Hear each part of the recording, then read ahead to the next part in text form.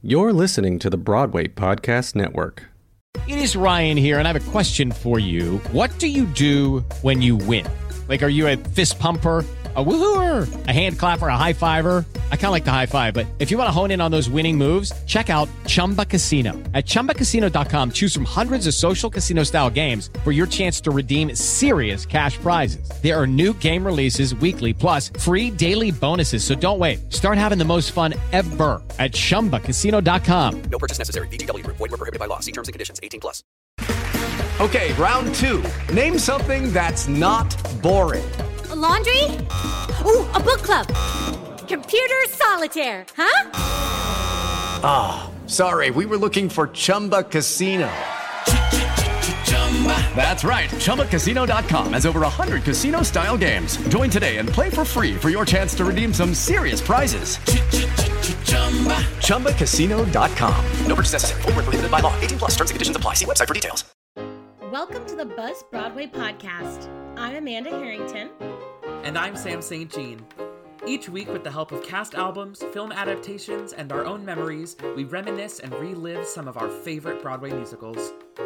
Come listen to two besties booze their way down the Great White Way on Buzz Broadway. When you're lost and alone and you feel like you need a little lift. When the times are tough and your day has gone adrift.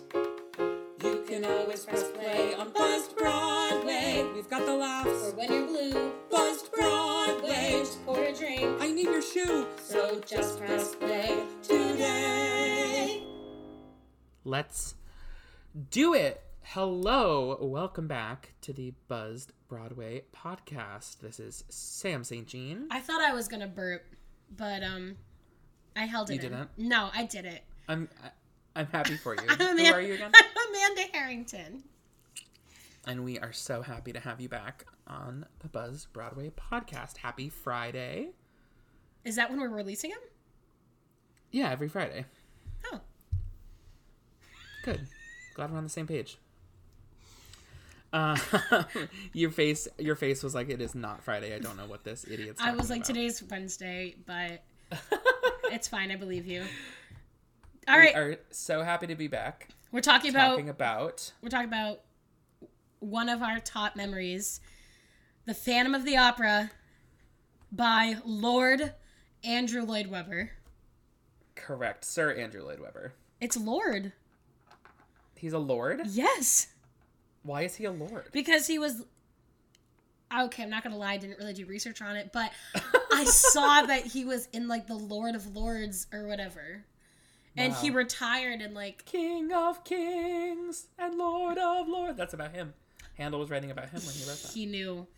No, yes, so he's technically, like, Lord Lloyd Webber. Wow.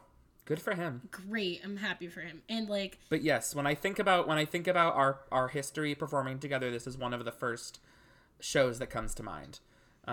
We'll get into it later, but Amanda and I performed in the New Hampshire premiere of Andrew Lloyd Webber's The Phantom of the Opera in 2011. And no matter what anybody tells you, we were the stars.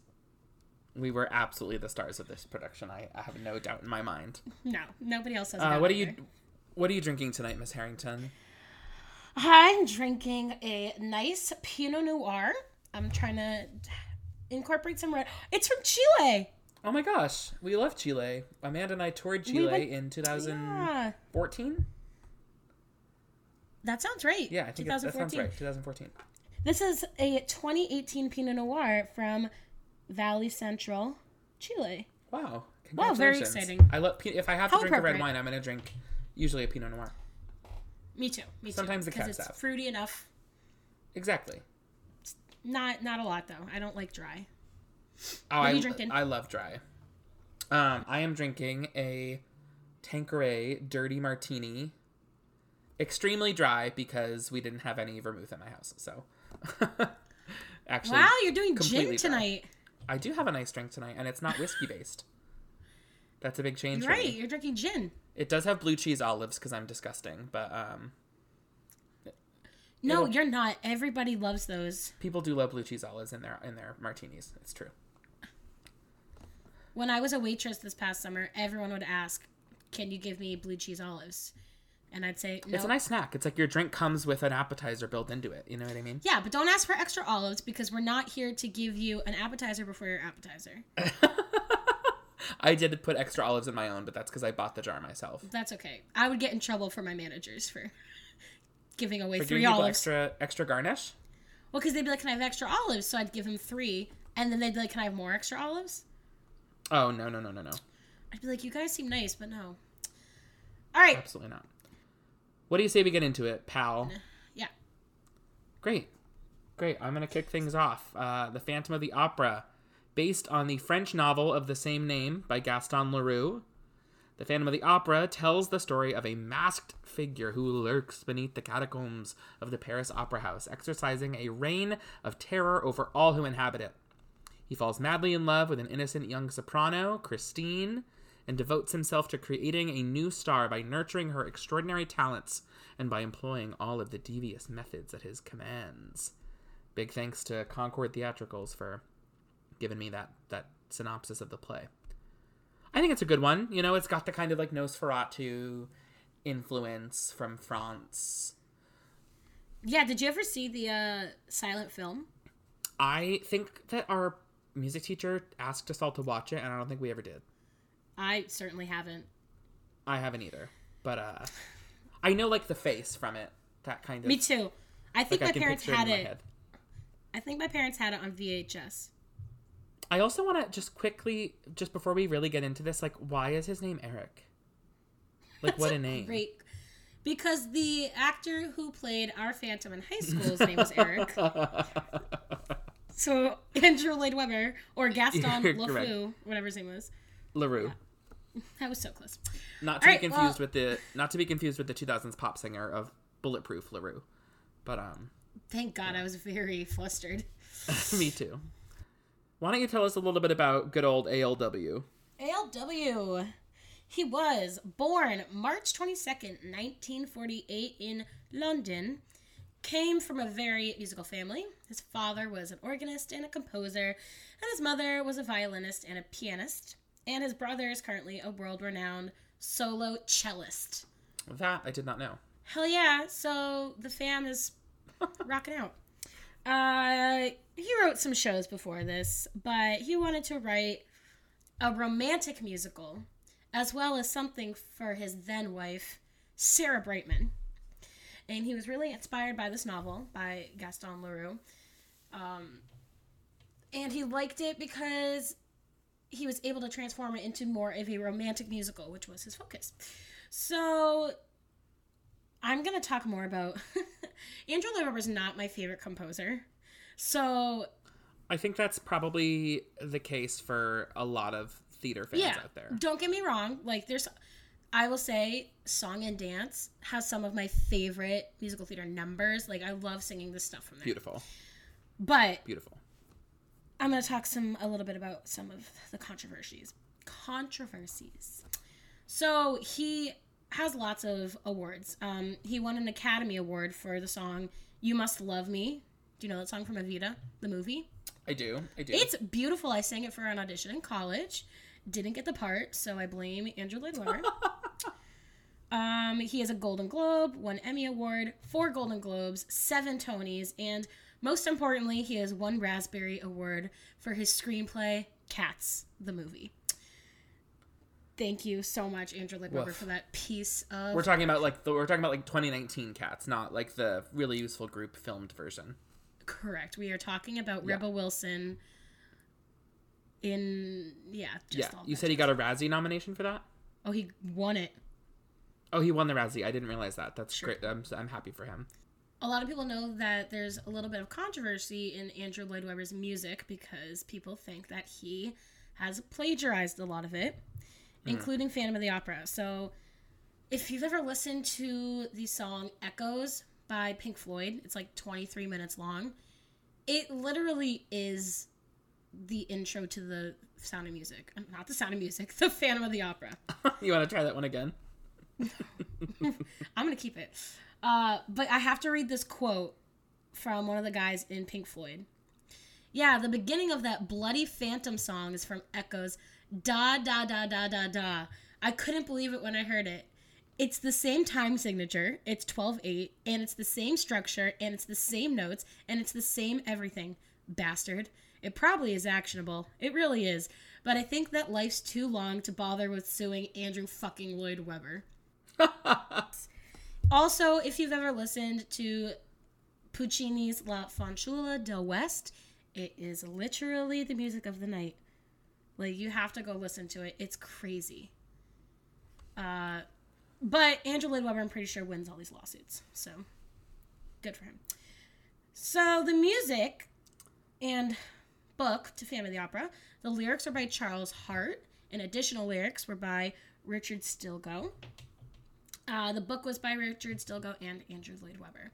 So I really just did research on Andrew Lloyd Webber because he's the be-all of it all. So that's him. Well, I think it's interesting to see where he was headed in the timeline of things. He had composed, obviously, he had already come to great success before this. He had, Superstar had come out, Joseph had come out, Tell Me on a Sunday, Cats, Song and Dance, Starlight Express, my favorite. No, it's not. Webber. I'm just kidding. Do you know One Rock and Roll Too Many? No. From Starlight Express? It's a really, really great song, and I actually got to know it from an American Idol contestant who sang it when they had Andrew Lloyd Webber on in the 2000s. It was I'm weeping. Saisha Mercado, who went on to good Broadway fame. I think she played Nabulungi in Book of Mormon at one point, and anyway, I'm getting sidetracked. But it's important. That's a great song. That's a great song from Starlight Express. But it's interesting to see how this fell into his career as a composer, because it really is kind of smack dab in the middle, coming off of some really, really great hits. The original Phantom of the Opera musical hits London in Andrew Lloyd Webber's hometown. He does a little preview just of the first act in 1984 and 1985. Sarah Brightman plays Christine. That role had always been intended for her. Colm Wilkinson actually played the Phantom in that original preview performance.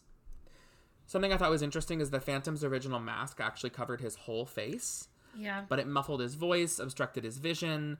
So Bjornson, who's the costume designer, obviously a brilliant talent if you've seen any of the costumes from Phantom of the Opera, she designed the now iconic half mask to help thwart those technical problems that they were facing with the full Phantom mask. That's also when they added the mask reveal, because the Phantom originally had a mask that covered his entire face. They didn't see a need to add any sort of makeup as to what his mutilated face looked like. Mutilated face is what I should have said. Which, thank God they added that, because it adds so much. Oh my God, it's like, I was watching a little clip today of their original kind of studio rehearsals, and the choreographer was saying that the moment that Christine hands the mask back to the Phantom is the moment that he falls in love with her. Oh, I love that. So she sees the face very early on to give us as an audience an idea of how bad it is. Yeah. How bad his disfigurement is. And they wanted to paint that picture pretty early on so that we know that it's not pretty under there. And you get the little glimpse of it around his lips kind of with the mask on when you're as an audience member, but then she takes it off, and that's the moment that I think is really beautiful when she goes to hand the mask back to him during I think it's I Remember is what that I Remember that There little Was song Mist. is called.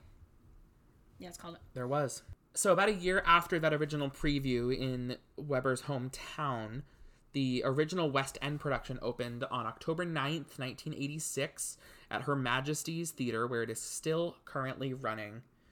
Obviously not right this second because of the COVID-19 crisis, but it, to this day, still runs traditionally at the Her Majesty's Theatre. In that same theater. That's wild. Exactly. So the production transferred in 1988 to Broadway.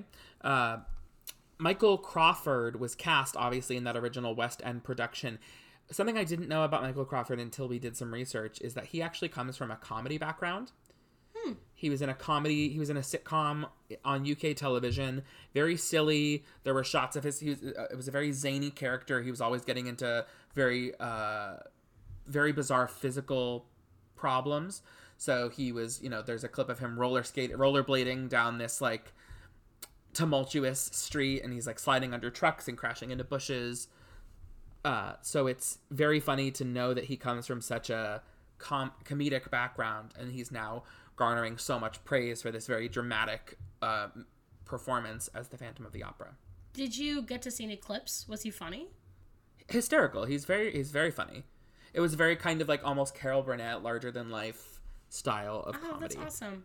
Obviously, it's a very different background, but he was able to earn a Tony nomination. There was something that Hal Prince and Andrew Lloyd Webber saw in him that they really liked. There's a great story of Andrew Lloyd Webber telling the choreographer that he had offered the part to Michael Crawford, and she said she was eating soup when he was telling her, and she took a spoonful of soup, and as he said, "Yeah, I got Michael Crawford to do it," the spoon stopped on its way to her mouth, and she looked at him and said, "Michael Crawford? You offered this part to Michael Crawford?" Because it was like if we in the U.S. were offering the Phantom of the Opera to like Gerard Butler. Stop. No, to like Steve Carell. It's like, we're gonna give this dramatic part to Steve Carell, and everyone's like, Steve Carell? And it turns out, obviously, as we know from somebody like Steve Carell's career, that they're very good at drama and comedy. Well, do you know about, I'm sure you already know this, but they offered it originally to another guy who was a rock star. I don't remember his name off the top of my head, but he was a rock star, and Andrew Lloyd Webber originally hired him. And if you've ever seen any of the promotional videos from the 80s of Sarah Brightman and him singing Phantom of the Opera, like, he has that full mask on and everything. It's all on YouTube, but it's not Michael Crawford in those videos. He originally wanted it to be like a rock star, but then as Andrew Lloyd Webber continued writing it, he realized that the score was just way more legit and classical. So he was like, we need someone who can sing this. So Andrew Lloyd Webber and Sarah Brightman, he brought her to her voice lesson, and Michael Crawford was in his voice lesson right before, so they were just waiting and heard him singing an aria. Yeah. And then he was like, sold. Yes. I love that. So the Broadway production opens in 1988. So the Broadway production opens in 1988. At the 42nd Tony Awards, it garners 10 Tony nominations. This is the same year that Into the Woods opened on Broadway. We talked about that in a previous episode. It's the Patti LuPone Anything Goes revival, Madame Butterfly. They were all in that same Tony season. Phantom of the Opera left the Tony Awards that night with 7 wins. Those wins include Best Musical. Michael Crawford wins a Tony as the Phantom of the Opera. Judy Kaye wins Best Featured Actress in a Musical as Carlotta Giudicelli. Yeah, she does. A role we know and love for many reasons. Best Director for Harold Prince, otherwise known as Hal Prince, and it sweeps every technical category for obvious reason. So in terms of the way that this show has sort of moved through the entire globe, it's become obviously a global phenomenon. We've talked a little bit about the West End production and the Broadway production. Phantom of the Opera has been staged in over 40 cities across the globe. And that doesn't include times that cities have produced revivals of Phantom of the Opera, because there's multiple of those, not just the West End and Broadway. There have been revivals in countless other European cities. And that also doesn't include any tours. And now that the show is licensable, the show will be performed countless times across the entire globe. It's also the longest running musical, probably in the history of the world. The Broadway production has been performed over 13,000 times. As of March 8th, 2020, they are currently at 13,366 performances. The number would be higher at the current date, but due to the coronavirus outbreak, Broadway is shut down now until June. Do you think this is the longest setback they've had since it opened in the 80s? Setback that Broadway has had, or Phantom has had? I mean Phantom, the longest hiatus, I guess. Absolutely. I think it's the longest hiatus that any show has ever gone on. In terms of a show that's because I know running. Sometimes there's strikes. There have been strikes, but nothing will be as long as I think the crew strike. There was I believe it was an IATSE strike that happened a few years ago, and that I believe was only about a month, but I could be completely wrong. You can fact check me if you want while I talk about the next production that I really like to highlight.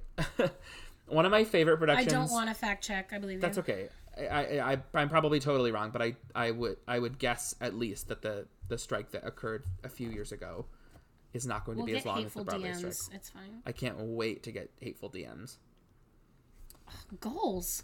A production that I specifically want to talk about is the Las Vegas Spectacular. It was titled Phantom: The Las Vegas Spectacular. If a Broadway show is going to open in Las Vegas, I do not think there is any better show to take that place than the Phantom of the Opera. Maybe The Lion King. Maybe in the next few years we'll see a Hamilton production take residence in Vegas. I think they can make a lot of money doing something like that. But the general concept is that they took a Broadway show, reduced it to about 90 minutes, which I would guess, having been to Vegas, is about an optimum amount of time that somebody wants to spend in one place. Yeah. About 45 minutes of the show were cut out. Songs like Poor Fool He Makes Me Laugh and Don Juan Triumphant were significantly cut, if not completely removed from the show whatsoever. There was no intermission. The production took place at the Venetian in a theater that was specifically designed to replicate the Paris Opera House. Oh my gosh, that's awesome. It was another technical feat. They added so many more dramatic technical elements. The chandelier was designed in 4 tiers, much like the actual Paris Opera House chandelier. The chandelier that we get on a tour of Phantom of the Opera or a Broadway production is not a physical replica, but this Las Vegas production had a big 4-tiered chandelier, and it was separated into 4 pieces before the show and actually was assembled mechanically in mid-air over the audience during the overture. Wow. Which I think is pretty spectacular. That production ran for 6 years. It opened in 2006 and closed in 2012. Wow. I know if I was in Vegas in that time, I absolutely would have ran my little Tookus over to go see Phantom: The Las Vegas Spectacular. Yeah, the only showy show I saw when I was in Vegas was Jersey Boys. That's another great one, I think, to transfer over there as a jukebox musical. Grease, I think, would be a lot of fun.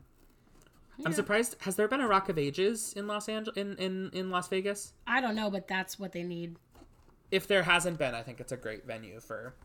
There's going to be a Los Angeles production that opens at some point, and they're going to design it in a real, they're going to design a club, like a bar that the entire production can take place in. That's sick. Okay, yeah, wow. Las Vegas really needs Rock of Ages because there is no party show like that show. I completely agree with you, except Phantom of the Opera, of course. Different kind of party. Amanda, let's get this show on the road. How did you re-experience Andrew Lloyd Webber's The Phantom of the Opera? I initially listened to the original cast recording because, fun fact, this is the first show I ever saw on Broadway. So I have listened to this album since I was a wee one. Was I there for that? Was that your first Broadway show? You weren't there. I was 9. Great. You revisited it when we saw it in 2011. Yeah, we saw it in high school as well, but I saw it when I was 9 with my mom. Amazing. And my aunt.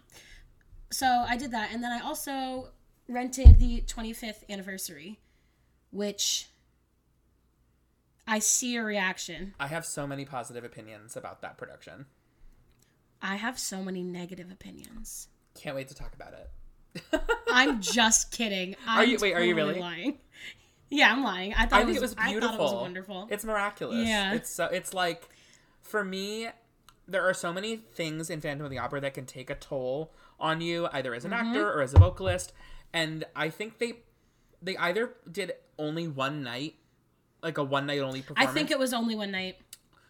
If not, it was like 3 nights only. But they were able to give so much of themselves because they didn't have to worry, like, how's my voice going to be tomorrow? Am I going to be emotionally okay? Because it's only one night. Like when Ramin screamed at the end. Oh my God. Weeping. Beautiful. Beautiful. And I think there are a lot of polarized opinions about Sierra Boggess, but I think she is A, a wonderful vocalist, and B, such a good Christine Daae. Oh, 100%. I have no... Some people don't like her placement. They don't like that she's like a crossover that can do like Alan Menken Little Mermaid music and then like this, you know what I mean? I love that she's a crossover. I mean, like, being a classically trained singer who really just wanted to sing musical theater in college, like, right. she's my goal. She is I think she's transcendent in this Yeah. in this role as Christine, and she did it for a few years on Broadway, obviously. She did as it. did Ramin. She's done it every. You know, she was the first Christine at that Las Vegas show, right? I didn't actually. That's great trivia She's that I done did it not know. everywhere. Every wonderful. couple of years, she's like, I'm bored. I'm gonna go play Christine again. If you look at her track record, that's what she does. But yeah, no, this is how I revisited it. Was watching that, and it completely brought me back to watching it and listening to it when I was younger. Because I'm re-listening to these shows for the first time since basically we were in high school. Like, because a lot of these are classics, so I don't really Right. listen to the classics in my spare time. I'm also someone who does listen to a lot of musical theater in their spare time. If I'm driving, if I'm on the subway, if I'm on a plane. When I was traveling for Charlie, I would listen to cast albums on airplanes because it makes the time go by really fast. Yeah, you listen to a whole show and then you're there. Exactly. I feel that. But I would never, and I did that too, but I would never in the car be like, I'm going to pop in some Phantom of the Opera. At least not since I was a kid. And even when Right. I was a kid, it was always Wicked. Exactly. So, Singing For Good with your mom in the car. oh, yeah. We also have What Is This Feeling down to. I remember to like that. knowing that about you as like a fun fact.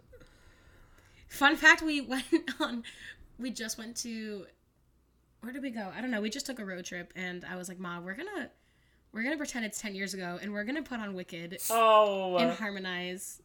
It was cute. Anyways, this podcast is really just dedicated to Michelle Harrington.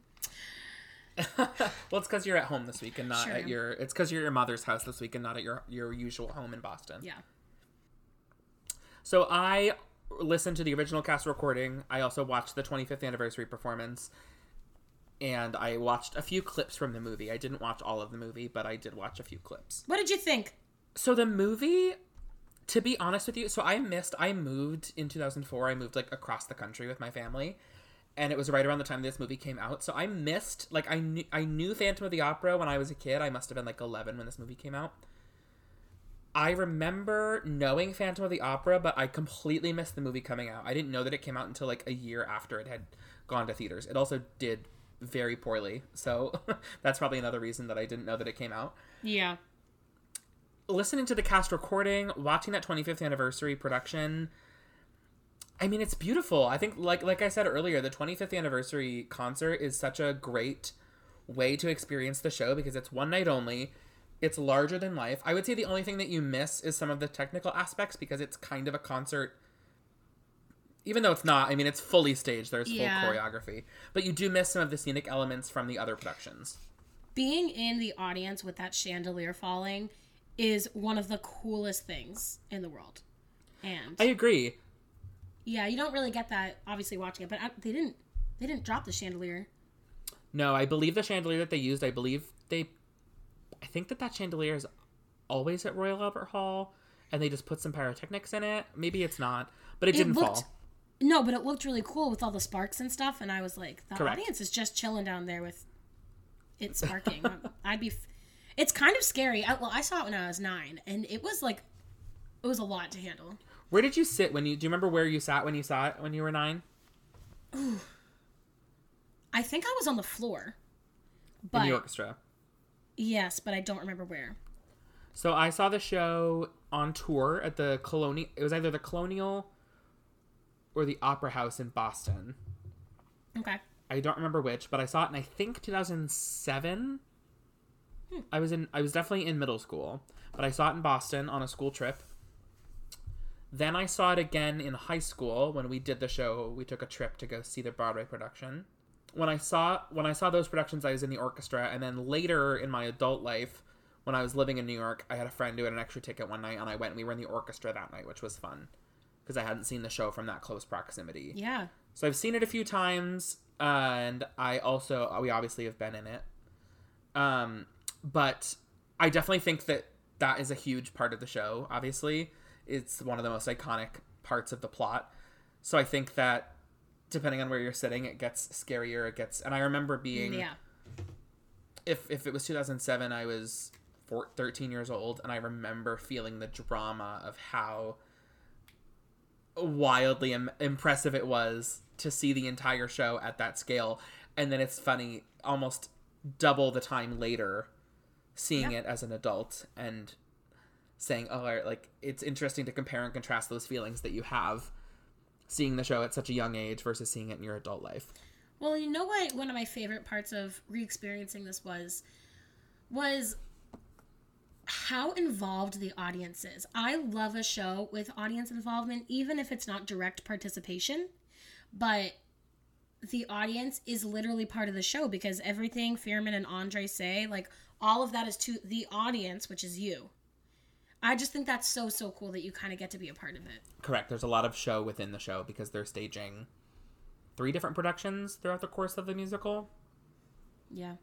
Hello, it is Ryan, and we could all use an extra bright spot in our day, couldn't we? Just to make up for things like sitting in traffic, doing the dishes, counting your steps, you know, all the mundane stuff. That is why I'm such a big fan of Chumba Casino. Chumba Casino has all your favorite social casino-style games that you can play for free anytime, anywhere with daily bonuses. That should brighten your day a little.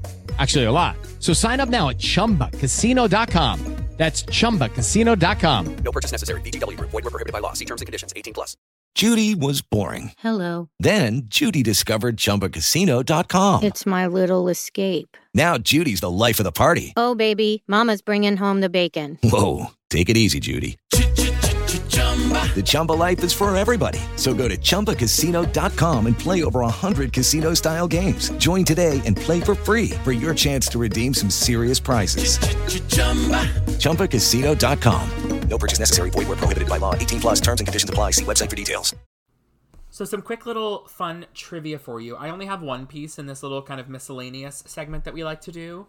We're adding a few new segments this episode. We're going to see how you like them. Feel free to DM us on Instagram or send us a message on other social media to let us know what you think of these new segments. But this is one of our new segments called Potpourri, where we just like to share some little fun facts about the show. I only have one. I'm hoping you have a little bit more. Did you know that a president came to see Phantom of the Opera in the 90s? I believe it was Clinton. Came to see the show and had heightened Secret Service for some political reason, and his Secret Service set off all of the computerization that is in the set, because the Secret Service obviously was on a radio system with one another. Right. The radio presence at the Majestic Theater in New York was so great that it interfered with the computerization that's in the Phantom of the Opera set. So they had no boat for the entire production that I believe Clinton saw the show at, because the boat wouldn't go because the radio interference from the Secret Service was so great. Wow. I did not know that. Again, this is totally half-assed research, but I do think that rumor about the interference is true. I don't know exactly which presidential candidate it was. Not presidential candidate, but which president it was that came to see Phantom. And they were sitting in a box seat, so they were very close to the stage. And the radio interference screwed up the show. Maybe he was sitting in box 5. Maybe he was sitting in box 5 and the Phantom was like, not today. Do you think people Not like when today. I don't know my research, or do you think that I should just be better at my job and know the facts? I guess we won't know until we get feedback. How about some potpourri from you, Amanda? I have questions mostly, because Great. while I love I have this answers. show, do you? We'll find out. I have a lot to say all the time, you know. Why does he keep his hand at the level of his eye? For the lasso. Oh. If the lasso comes over his head and his hand is at the level of his eye, the lasso will wrap around his hand and his head, and he'll be able to free himself from the lasso. It does sound from the lyrics like he's trying to like block himself from seeing the Phantom, like some type of Medusa thing. Like if you see him, something bad will happen to you. But it's so you can get your hand. It's so you can get yourself out of the noose. Yes. So let's get into something new. We're going to introduce the award segment. We're going to talk about 3 different categories. And in these categories, we will give nominations for what we think deserve the win. And from there, we'll discuss which one it goes to. So our first one is musical moments. So we'll each come up with 3 musical moments from the show that are worth talking about. Just small tidbits that are like under 60 seconds that are worth an award win. Sam? Oh my gosh, I can't wait. I'm so excited. Do you want to go first? Great. So my 3 nominees are as follows. Number 1, the climax of Prima Donna. Ooh. Not necessarily Notes. I think Notes is wonderful, but I'm talking specifically about the moment where all, I think, 8 of the people on stage start singing all at once. That is a specific moment that keeps coming back in all of my nominations, as you'll hear. Andrew Lloyd Webber exceeds so strongly at a cacophony of voices. Yes. He can write parts for like 6, 8 people happening all at once, and they somehow all fit together. Right. Or you could say whatever note you want, like in Don Juan Triumphant. Anyways. So I would say from the moment that Carlotta and Piangi vocally enter in Prima Donna through the end of the song, it's just a beautiful cacophony of sounds. I also, in that same vein, want to nominate the climax of Wandering Child, right after Wishing You Were Somehow Here Again. The Phantom appears at the grave of Christine's father. Raoul also appears to try to retrieve and save Christine. It's a beautiful, surging melody where 2 voices sing in duet, and a 3rd voice comes in and sings a kind of counter melody. It's absolutely gorgeous. And finally, this is totally different from the last 2 that I've just nominated.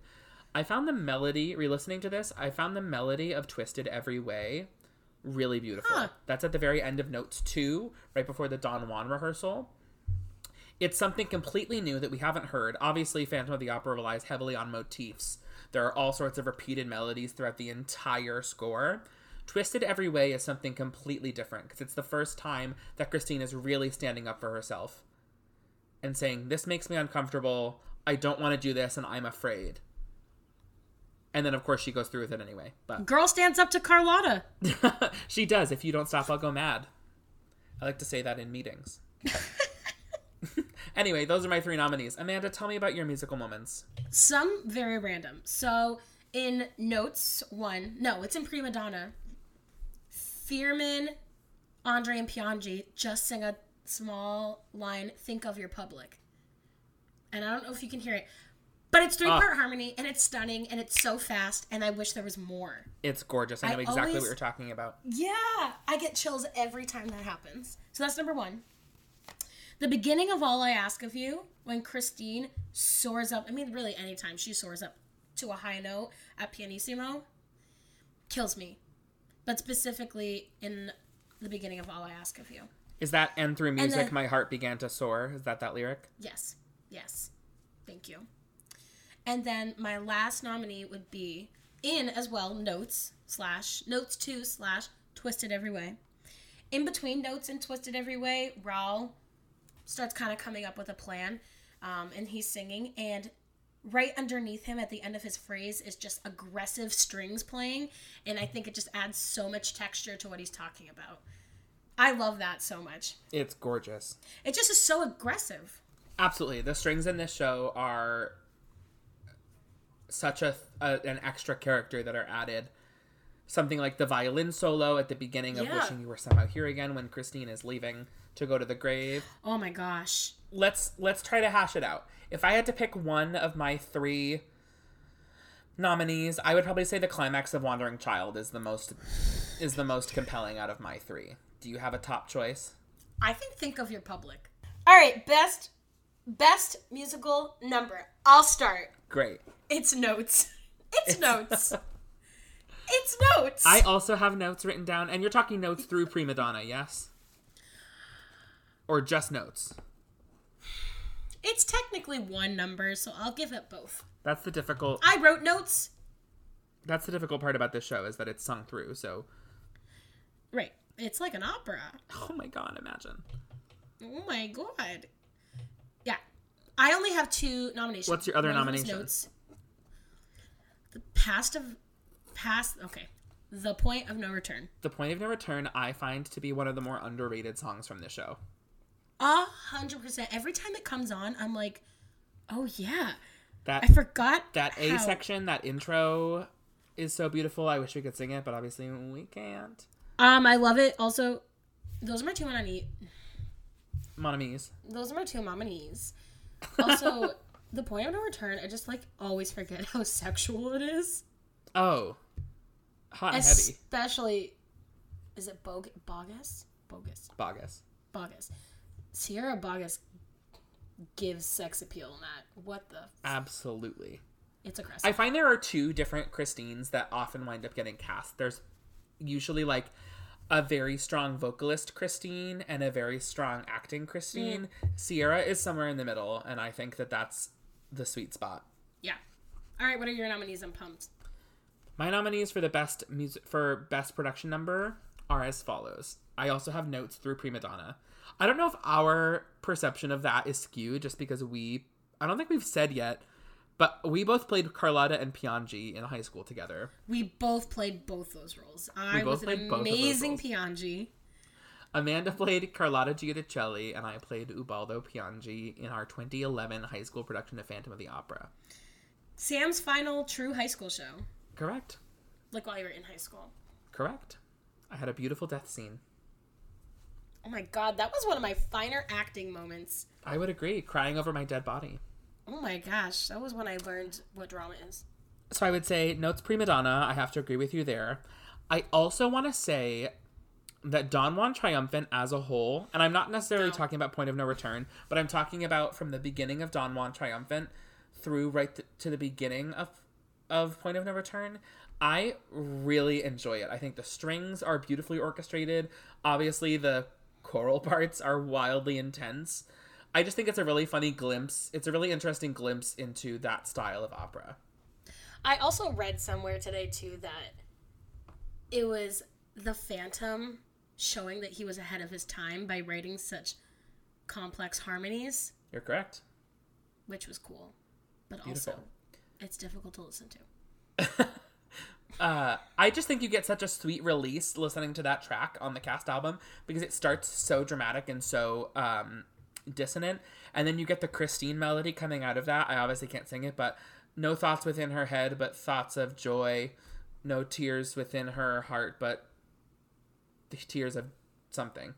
But it's a beautiful soaring melody that she gets coming out of all that deep dark music. Yeah. Finally, my final production number starts at the lyric. It's the finale. It starts at the lyric, "Have you gorged yourself at last in your lust for blood?" And ends what lyrics? With the Phantom singing, "It's over now, the music of the night." The entire finale of this show, like I said, Andrew Lloyd Webber excels at writing a cacophony of melodies happening at the same time.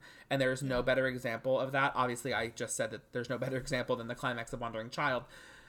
But the finale, I remember the first time that I saw this show, that tour in Boston, I went away only thinking about how beautiful the finale was. I was 13 years old, but I was like, how did somebody write all three of those parts? They're all singing at once. He has the lasso around his neck. Christine's in the wedding dress. The Phantom is shouting at her.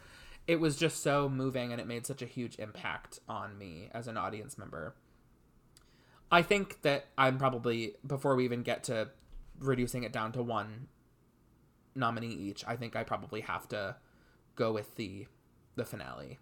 I have to go with notes. Like, I understand that we are biased, but also, like with Into the Woods, Your Fault's one of my favorite songs too. I just really love almost group numbers with different stories going on, different things going on. I love that. I don't know if there's a musical theater term for that, but Notes is also such a moment of levity in the show. It's like a nice little break that you get where there's a little bit of comedy. Yes. Yes. And there's just no like serious plot happening. You just get a little break to listen to everyone sing really nicely. All right. Wonderful. Do you want to introduce this new segment or this new? I want to introduce the final segment that I am so excited for. Well, the final segment of the new segments. So yes, Amanda, I would like to introduce the final award category on our new awards segment. I am calling this the Edwina Spoonapple Acting Award because the first show that we ever did together was Dear Edwina. And I think it's very much in the brand of Edwina Spoonapple to give an acting award to someone. Oh, absolutely. So I have 3 nominees. Do you have any acting nominees? I have 2. Great. Why don't you go ahead and tell us? I would like you to go first because you will probably pronounce them correctly. I love that for you. My first acting nominee and likely winner is Sierra Bogus as Christine Daae. She is so fully realized. She starts the show as this young ensemble girl, ends the show as a fully realized woman who develops compassion for herself and for others. It's a beautiful story that she goes on. Obviously, the character transformation lies in the Phantom, but you get to see that happen through Christine. Her confidence soars through the show, her ability to stand up for what she thinks is right. It's a beautiful transformation that she takes us on. The way that Sierra Bogus shows her compassion and sorrow for leaving him at the end. She like truly personifies ugly crier and owns it. And it's so believable. She's so talented. I would also, as two sort of honorable mentions for this acting award, I would like to say Anne Runolfson, who played Carlotta in 2004, I believe, to about 2006. She is one of those vocalists who is able to sing high coloratura soprano notes, but she also has that elastic belt that only comes from having a fully realized head voice. So she has an album, you can listen to it on Spotify, Anne Runolfson, and my favorite, she's a wonderful Carlotta. She was also the cover for Julie Andrews in Victor Victoria. She has a great story about getting called into a performance. But her album, she sings a cover of Ding Dong the Witch is Dead as a jazz cover. And you can hear all of the extremes of her voice. Seth Rudetsky introduced me to Anne Runolfson. He has a video where he breaks down her singing Ding Dong the Witch is Dead. But she's just a beautiful Carlotta. And then finally, obviously, Ramin Karimloo, Cole Wilkinson, and Michael Crawford are wonderful Phantoms. I really love John Owen Jones. He's wonderful as Jean Valjean, and I think that he is also an exceptional Phantom. So he is my last nominee. I have to probably tell you up front that my winner for the acting award probably goes to Sierra Bogus. So my first nominee is Sierra Bogus, mostly for her singing capabilities, because that's where I see it from, because I simply cannot imagine doing that role. I know that in most professional productions, Christine is played by two different women, and they go back and forth. But she just has such control, and the fact that she can do the kind of that contemporary mixed belt style at times throughout it, it's so cool. Like, that's okay. It kind of shows her passion. Like, that is her acting. So I only have two. My second is Ramin Karimloo, because and it could be because I'm older, but I have not, felt that emotional watching a final scene, watching any Phantom, like I did watching him. When when Christine kissed him at the end and his eyes widened, you could see all of his emotions, and it just blew me away. He's beautiful. They're both beautiful actors. And they had done the show, yes. I believe they had done the show previously together, so they had already established a type of chemistry in the roles together. Also, fun fact about him. In the movie, there's a portrait of Christine Daae's father. That's a picture of Ramin. I chose A Bad Time to Eat an Olive. That's amazing. I didn't actually know that. Yeah, that's him. So yeah, I would say Sierra Bogus. It's a wonderful acting performance. I would say Ramin, but I feel like the fact that we have chosen the Phantom and his ingenue from the 25th anniversary production specifically. Congrats, you two, on winning the Edwina Spoon Apple. The very first. We're going to email you a certificate. I hope you accept it and print it on your wall. Oh my god. Ramin Karimloo, Sierra Bogus, friends of the pod. Amanda, do you want to bring us into our final little award here? Yeah, so every week we do honorable mentions and then who or what wins the show. And my honorable mention is so random. Really? Lay it on me. It's anyone who plays Piangi. Like, I'm not entirely sure how to pronounce this man's first name. Wayne, I think. Wayne Evans. He played Piangi in the 25th anniversary.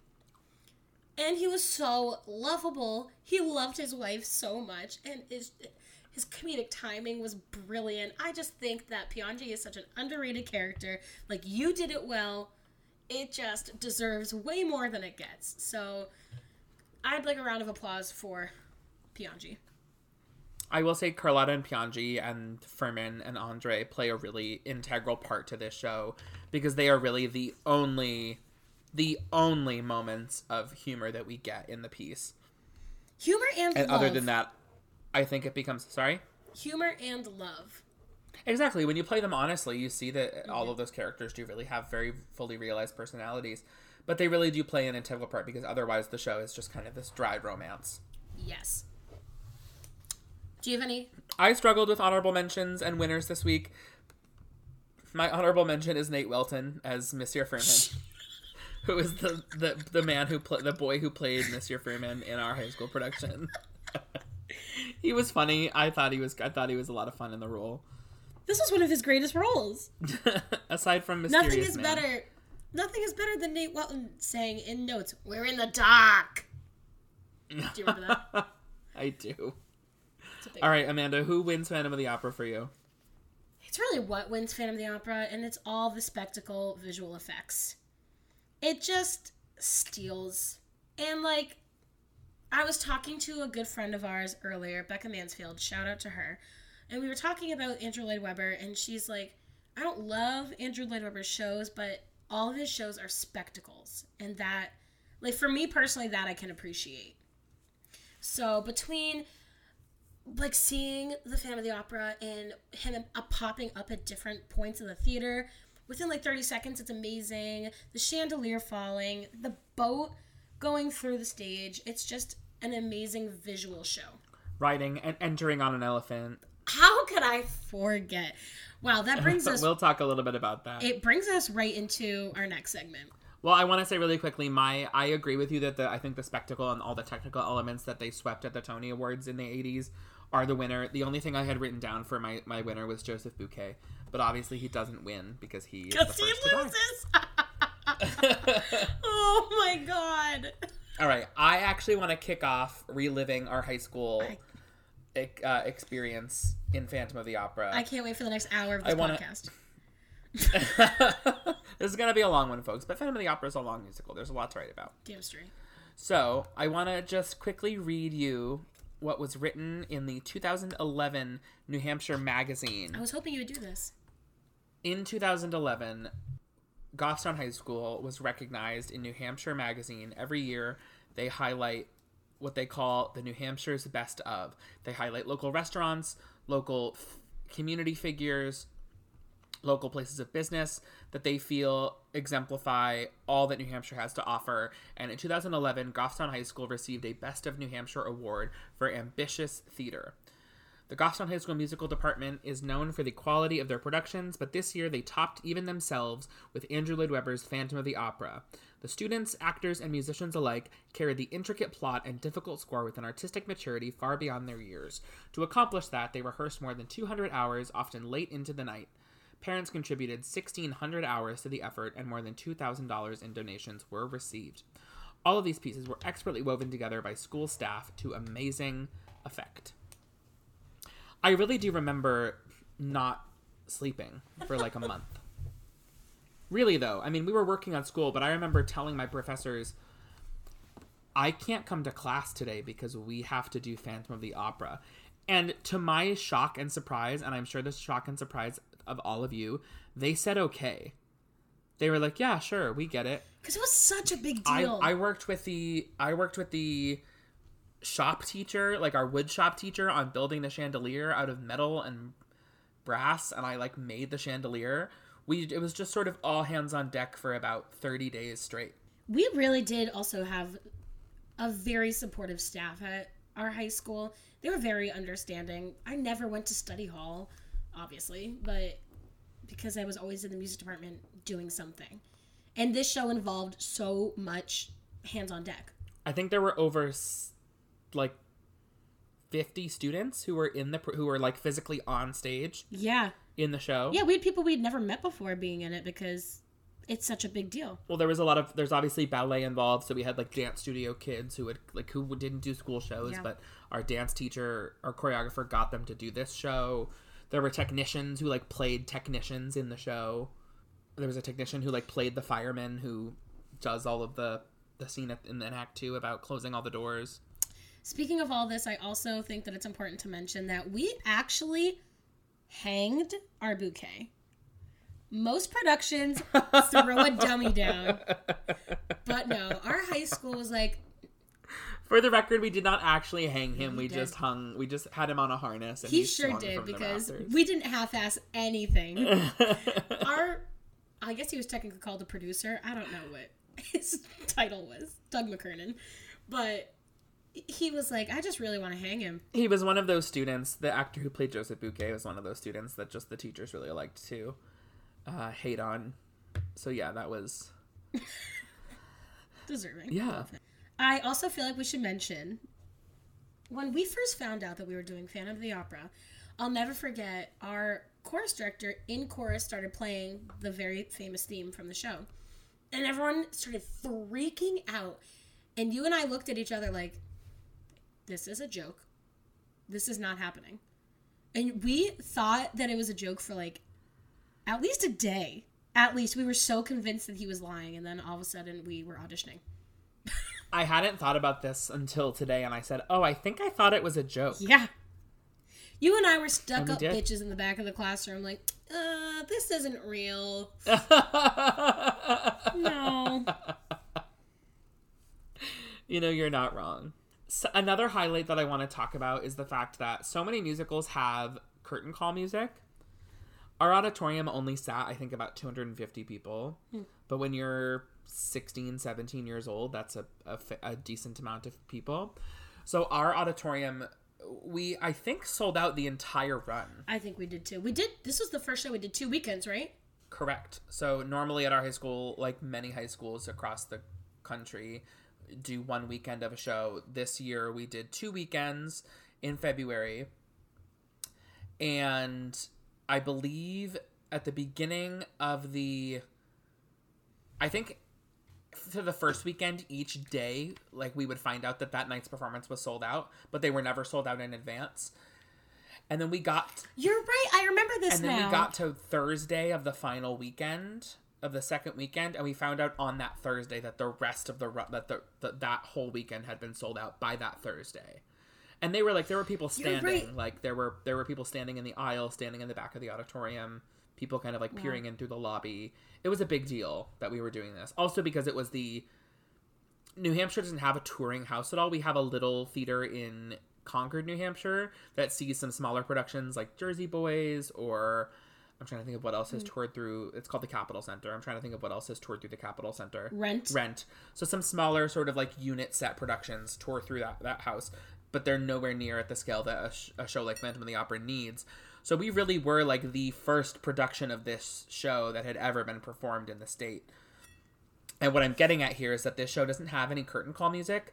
So I remember being 17 years old and like knowing that we were doing an okay job. And obviously a high school audience is a different breed of audience. It's not like a New York audience. Very generous. Of course. But I remember walking out and only hearing applause because there's no music. So to have that overwhelming sound of applause hit you from the stage, even now, when I do a show, you can tell when an audience is like really cheering for you, and that was the case for this show. Yeah. Is just hearing that wave of encouragement from the audience at the end of the show every night. Such an overwhelming, emotional, beautiful feeling. It was. It really was. And also things are so dramatic when you're a high school senior. So I think that was also part of this, is that it was so... I put my blood, sweat, and tear, my adolescent blood, sweat, and tears into performing musicals at my high school. And I could have had opportunities to go to other... We have a lot... New Hampshire has a very enriched theatrical community. And I could have gone to so many other community theaters in the area and tried my hand at performing with them, but there was something about our high school's productions that made me want to stay. And it's the same case for you. Yeah, there weren't many people from our high school. There were a couple who went to do the outside community theater thing. But you and I and many other people were very invested in our high school theater program. Obviously, this was not the last show that you did, but for me, kind of sealing the deal with this show was a big deal for me at 17. Yeah. My final show, I auditioned for The Drowsy Chaperone, and then I got cast as Gertrude in Seussical the Musical. I forgot about that. It's different. Grateful, but I also want to mention, if I'm remembering correctly, we were not thrilled about our casting when it first came out. You, I think more so. I think me more so than you, because Carlotta has a little bit more substance to her role than Piangi does. Yeah, I mean, I wanted to be Christine. Did you want to be the Phantom? I wanted to play Raoul, actually, because I hadn't had a chance to play, like, a romantic role. And I think I wanted to do it because you wanted to play Christine. I was like, oh, Amanda and I should play opposites in this show. She should play Christine and I should play Raoul. Imagine me now playing the role of fucking Raoul de Confit Patron. Whatever his name is. Listen, Raoul's kind of a dillhole, so be grateful that you didn't play that role. Is this the premiere use of you saying the word dillhole? Have I not said it on the podcast I don't know if you have yet. You'll hear Amanda use waiting for the right time. Term dillhole a lot, and Raoul feels like the right time to you. I really think it is, because when I was rewatching it, I was like, "Shut the fuck up." And you didn't feel that way about Meg? Oh my god! We had an ongoing joke in high school, and the whole joke was, "Shut up, Meg." Because if you really listen to everything Meg has to say, it's either repeating things that somebody else said, or it's just useless information. We thought it best she was at home. She needed rest. She needed rest. Gee, thanks. Like, it's very up, much Meg. like no shit Sherlock kind of moment. I just want to mention before we wrap anything up is that I think one of your best line deliveries of any show that I've seen you in, and I've seen you in a lot, I know what you're gonna say. is when Carlotta leaves the stage and goes, what's your name? Udolfo? What's his name? Ubaldo Andiamo. And you just turn to the audience and go, amateurs. It was brilliant. I did receive exit applause almost every night on that line, so thank you very much. And there are some productions that do not do that right. That is such a funny exit. Like in the 25th anniversary, they just kind of blew past it, and I was like, y'all, that is such a good exit. I also was just hopelessly so flamboyant in high school, and even more so in this role, because Piangi is so over the top. Check out our Instagram for Sam's flower vest. It is beautiful. I did have a really nice floral vest. Yeah, check out our Instagram. We're going to post some video. We have a couple very illegal bootlegs that were taken of this show. Yeah, we can't post from that the on audience. Instagram. Like, I think we can. I think it'll be fine because it's high school. It's like, but yeah, check out our Instagram for some photos and a couple videos of our high school production of Phantom of the Opera. We surprisingly don't have many other videos, but this is one we have a couple videos of. We need some videos. I'm trying to find some because this show needs documentation. It was pretty monumental. I also want to mention, this is going to mean nothing to our audience, but everything to me and Sam, about how in the song, And All I Ask of You, Sam and I imagined every night that while these two beautiful lovebirds were singing this song, the Piangi and Carla would be crossing the stage, lost on the roof. We had a very comedic fantasy. Amanda and I were very obsessed with, like, Kristen Wiig, SNL, that very, like, silly style of comedy in high school. Upstaging the actual leads. Upstaging the leads of the show because we were still bitter about not getting those parts. But we had this fantasy that during All I Ask of You, Carlotta and Piangi, like, secretly followed Christine and Raoul up to the roof of the Paris Opera House and were very lost and didn't know how to get back downstairs. So we fantasized about crossing the stage, and obviously we never would have done that. But we fantasized about crossing the stage during that song. Sounds way more funny in my head than it actually is. You're probably right. Finally, Amanda, let's bring this home. You do Phantom of the Opera in 2020.